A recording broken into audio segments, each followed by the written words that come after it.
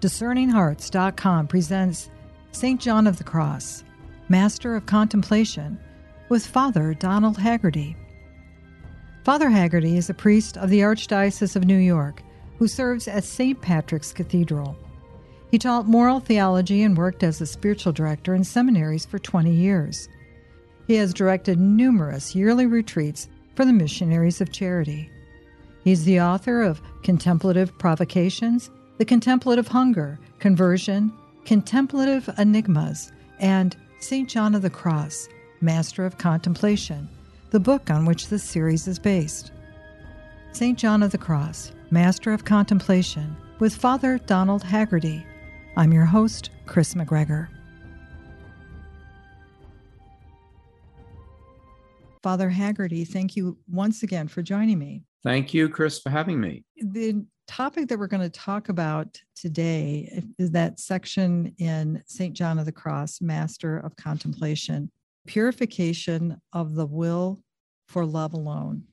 And of course, my heart went, yes, this is great. Now that we've gotten through the aesthetic portions of it, now I want, to be able to love the Lord, and the love is great.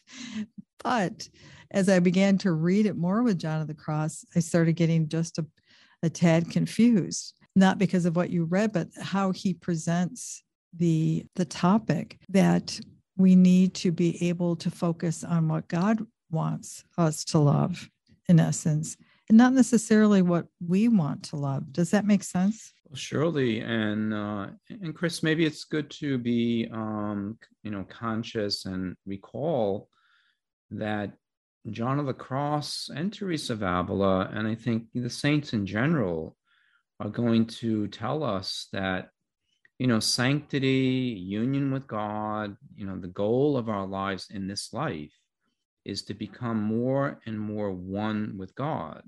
But what does that really mean? But to become more and more one in our will with the will of God. So that effort, over time, the gospel will say it also, when Jesus was with Martha and Mary, we're all familiar with that beautiful scene. He's at their home, and Martha is in the kitchen, doing the work, cooking, and Mary of Bethany is at his feet listening to Jesus speak. And then Martha asks for help, can't my sister help me also? And Jesus has that great phrase, there is one thing needful. That's a phrase that St. Augustine loved, and it's a great phrase. There's one thing needful. She has chosen the better part. And it's not just to listen, very nicely in great comfort at the feet of Jesus. I mean, who wouldn't want to do that? But the great one thing needful is to give ourselves in will, in our whole being, to God, to be very surrendered before God. So John of the Cross is, one of his essential teachings is that is going to, I don't say determine, but that's going to affect very much the interior life of prayer and everything else in our lives, how we are giving ourselves in will to the will of God.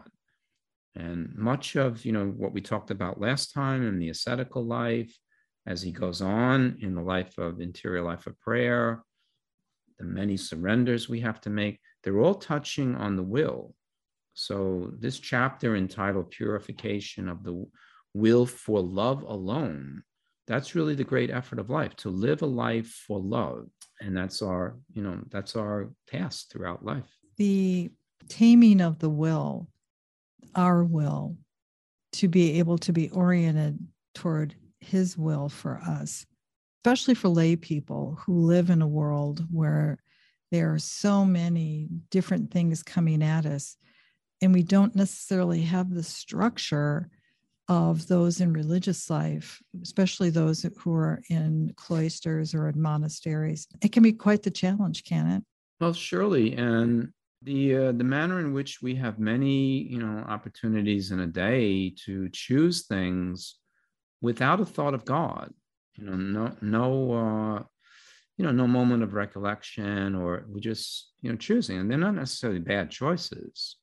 especially if we live in the world, as I do also as a priest. There are many things that can be done, not in a way, opposing God, but just forgetful of God. And the advantage, we would think if people are in that quiet of a monastery or cloister, they can have a certain recollection then of an effort to choose to please, God in their choices and in their will, to do things for the motive of pleasing God. And we probably, I think at some point in our conversations, Chris, I mentioned that great statement of Jesus in chapter 8 of John's Gospel. I think it's verse 31 or 32, where Jesus will say, "He has never left me alone," speaking of his Father. "He has never left me alone because I do always what pleases him." And that's a beautiful phrase also for our own lives. He will never leave us alone. He will be in companionship in a mysterious way with our lives when that great motive is more and more rooted in our life. I want to do things that will please you in everything. Again, I keep going back to discernment, but it's trying to discern what it is that is going to truly please God in his will for our lives, and what we mistake as a good. You go back to what you've exampled in Martha and Mary, that Martha, she felt she was doing a good by a service to the Lord, or at least it seems that to us as we read the story. But there was something missing because she was making choices of her own accord. I mean, the way I would look at that is maybe Martha was doing the will of God in the kitchen. And that was her, that was pleasing to God in itself. The difficulty is then when we maybe, we have right before us what can be pleasing to God, but we might, and as in that example, be, I'm not sure we call her jealous or a little resentful of Mary not helping. And also, she's maybe a little frazzled by all she has to do there in the kitchen. Sometimes we get thrown off the track when we're really right in the position of pleasing God. I mean, I think it's also good to be aware there are smaller things, but to be faithful to the will of God in the great choices of life, faithfulness in a vocation, if you're faithful in a marriage, and not committing sins against the marriage, but really being faithful each day to, loving one's spouse, being a good mother or father to one's children, placing that as a very serious part of one's life, what's there in one's vocation. That giving of oneself to the will of God is that's walking the road then into some degree of holiness then in life. Part of what we have to be careful of is also doing things that are excessive in bringing us pleasure or fostering a sense of joy in our hearts. And I'm trying to be very sensitive about this because joy in itself is not a bad thing, but it's that continual pursuit of those things that can trip us up, can it? Well, I'm not sure, Chris. I would say that the question is more, what is giving a person joy? And this is what St. John of the Cross, I think, is really after in this kind of question of the will and delight. And St. Thomas Aquinas will also bring this up in the beginning of in the Summa Theologia, when he begins to talk about human action and morality. And he begins by asking the question, what is happiness? And that's a serious question for every human person. What is happiness for you? Where do you find joy? And we would never say that let's use the example, I'm thinking of, for instance, of missionaries of charity. My experience of them and, all over the world with them is some of them, not all, but some of them are the happiest people that I have known in my life, despite, difficulties, hardship in their life, some facing, serious suffering at times. But as a group, I've met some of the happiest people, most joyful people, and it's not a manufactured joy. So it's not a problem of having happiness, contentment, joy. It's where we find that. And I think the reason why people like that are very full of happiness, they're happy to be around the poor, they're happy to be around volunteers, they're happy to be around priests, they're happy for the most part to be around each other as a community. And why? Because I think they have crossed some threshold at some point, realizing the ultimate joy and happiness is giving oneself to God. And they have found that. And then in going to the poor, they're finding God in that. They're finding their whole life is given over in a surrender to God. And it's a great, happy state to be in. Many people, maybe we have less of this now because of religious life having diminished in the church. But many people perhaps think of, people who go to a cloister or a monastery, live religious life. That must be a hard, burdensome life, and how heroic they are to take on this difficult life. But actually, many of these people, when they live it well, they're very happy people. They've been released from, a lot of the things that burden us or cling to us that are, causing interior conflict in our own lives. They have found the one thing needful, and it carries them, and it extends very beautifully forward in life then. It energizes them. Can we attain that same type of relationship or union with God if we have things? We haven't committed ourselves or have not been called to that particular religious vocation or to, say, the priesthood or that type of service to the Lord, but our vocation is to be out in the world. Can we still have things? I'm not trying to be so simplistic, and be able to have that kind of interior joy? That's a good question, Chris. I do think, and venturing my opinion, but in my experience, that I think that is a danger, that if we are caught up in worldly joys, worldly satisfactions, if we are targeting our pleasures, our joys, our delights in life in things that are of the material realm, there's all kinds of degrees of comfort. And if we don't at some point kind of settle down to, okay, this is enough, this is comfortable, this is fine. If we're looking for something more all the time, then something will be an impediment to a greater surrender before God. And it may be why that sometimes people do not awaken to the deeper realm of spiritual life who are living in the world until some later years in life. Because prior to that, it's not just that we're raising a family or caught up in a career and work, but the worldly things do tear at a person, and it does become difficult. It's not just comforts of going out to eat a lot or things like that, but just that desire for, like you said, desire for things.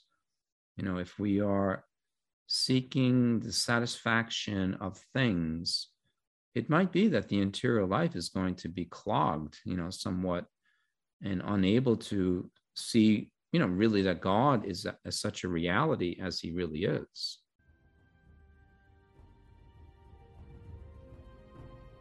We'll return to St. John of the Cross, Master of Contemplation, with Father Donald Haggerty in just a moment. Discerning Hearts provides content dedicated to those on the spiritual journey. To continue production of these podcasts, prayers, and more, go to discerninghearts.com and click the donate link found there, or inside the free Discerning Hearts app to make your donation. Thanks, and God bless. Did you know that Discerning Hearts has a free app in which you can find all your favorite Discerning Hearts programming? Father Timothy Gallagher, Dr. Anthony Lillis, Deacon James Keating, Mike Aquilina, Dr. Matthew Bunson, and so many more are found on the Discerning Hearts free app. Did you also know that you can stream Discerning Hearts programming on numerous streaming platforms such as Apple Podcasts, Google Play, iHeartRadio, Pandora, Spotify, Stitcher, TuneIn, and so many more? And did you know that Discerning Hearts also has the YouTube page? Be sure to check out all these different places where you can find Discerning Hearts.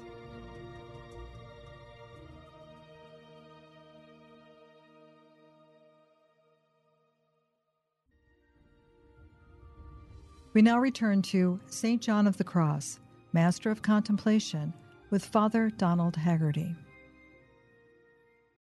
It goes back to what we were talking with the ascetical life, but in this purification of the will for love alone. And I'm reminded of the Holy Rule of St. Benedict, where the call is you have what you need. Is this what you need? And to really examine that, not to have more, to be able to make sure that you have enough, but it's always what you need. And if I'm not mistaken, Mother Teresa was that in a very real way. As things came in, you made sure you got it out to the poor right away. You didn't try to accumulate things that you were too worried to store up for another day, but use what you have and give and retain only what you need. Yeah, Mother Teresa is, I actually, as you bring her up, I was with Jan Petrie. Jan Petrie and her sister Ann Petrie did these documentaries on Mother Teresa in the mid-1980s. And they're really very profoundly well-done films on Mother Teresa. The second one includes her funeral. And they had filmed much of Mother Teresa, also interviews with her in that mid-1980s period. So Mother Teresa then was in her early 70s to mid-70s. And she's digitalizing, all of this material to keep it safe for posterity. So I was in her office where she's keeping all of this downtown Manhattan and wanted this blessed. So I went down there last week and she showed some of the old clips of these interviews with Mother Teresa. And I bring this up because Mother Teresa at one point will say, how free we are with our vow of poverty.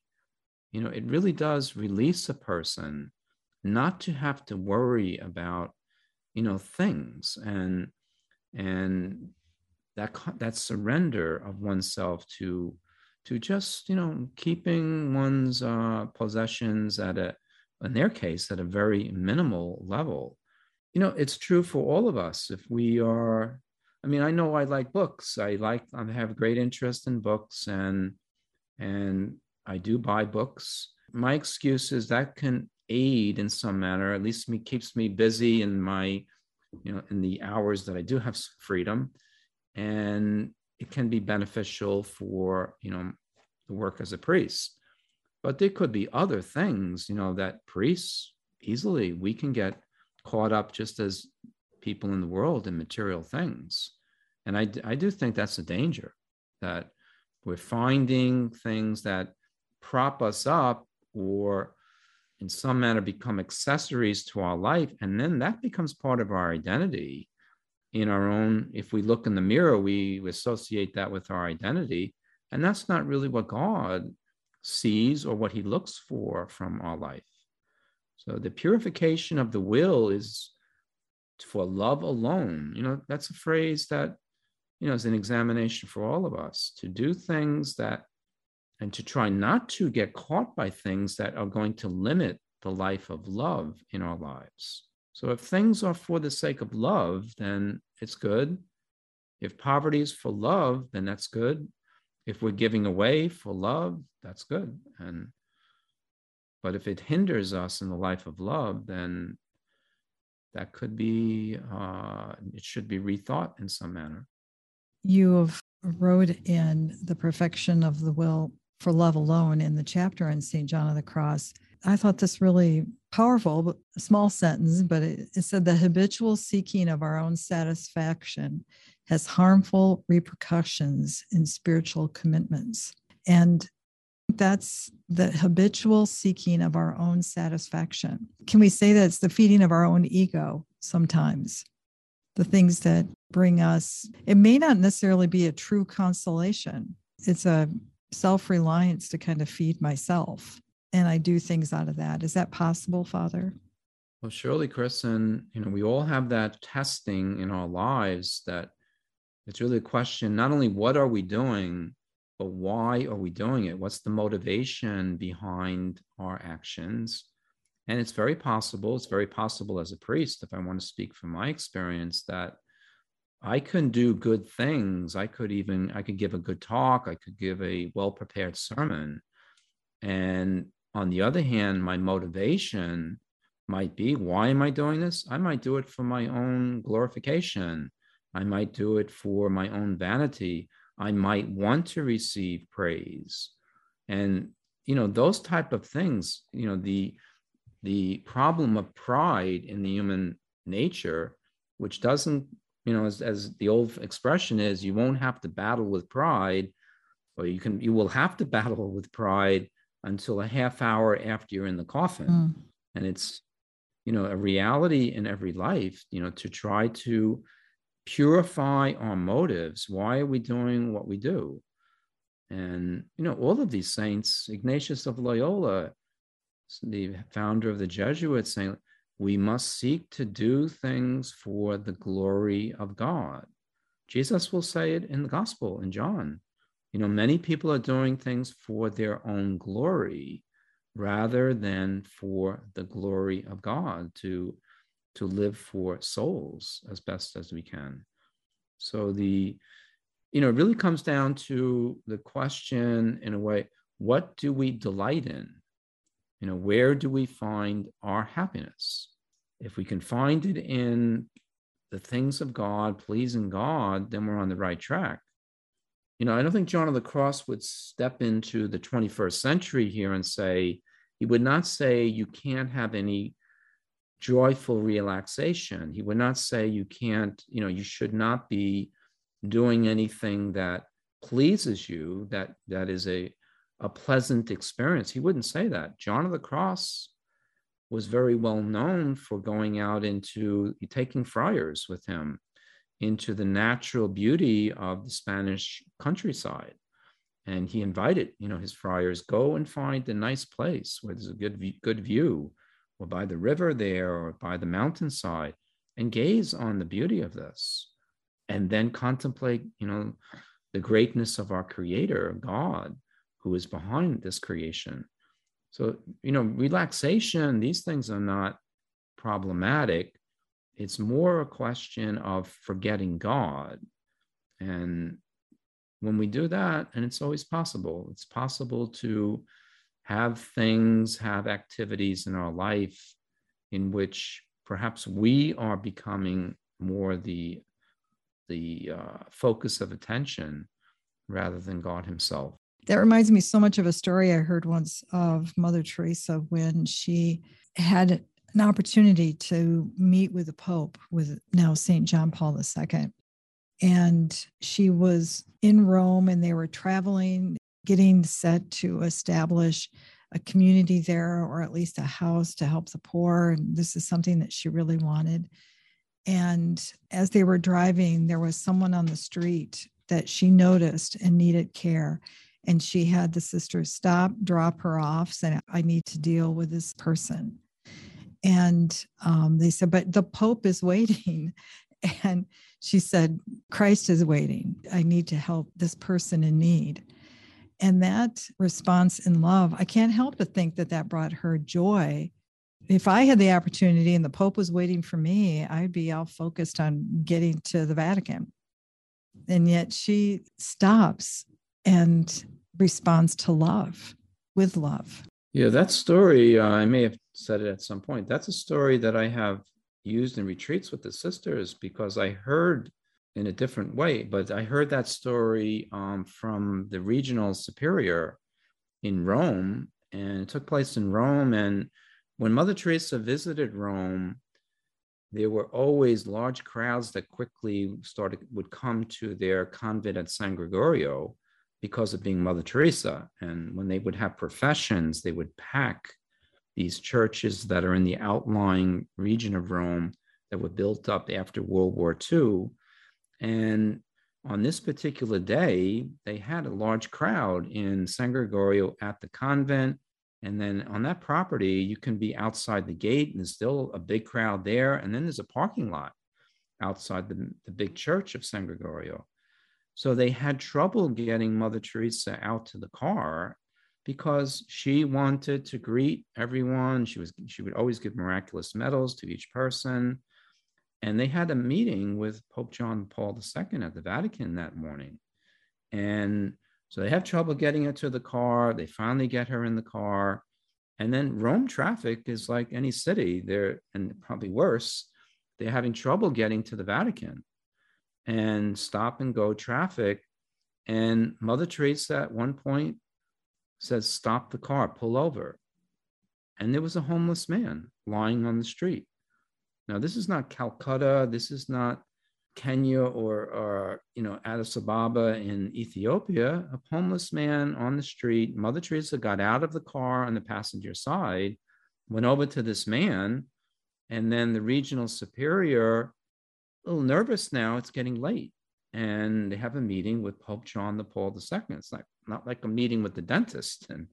And so the regional superior went over to Mother Teresa, who's leaning down over the man, talking to him, probably had too much to drink the night before.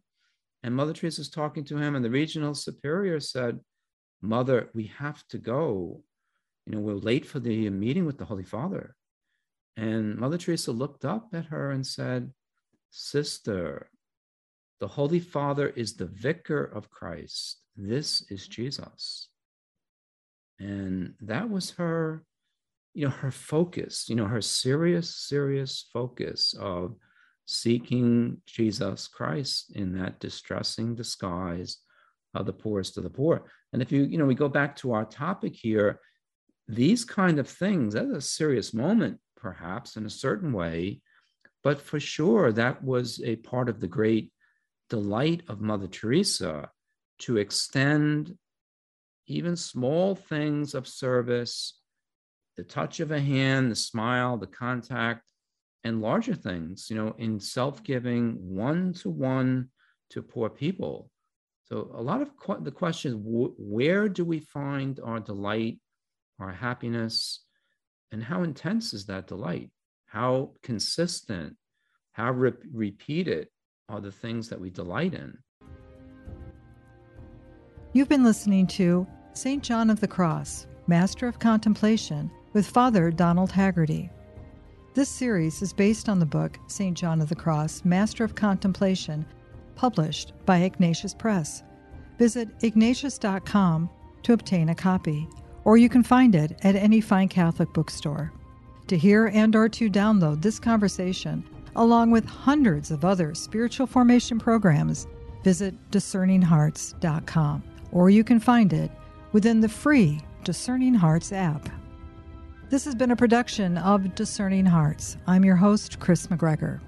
We hope that if this has been helpful for you, that you will first pray for our mission, which is to offer authentic and rock-solid spiritual formation freely to souls around the world.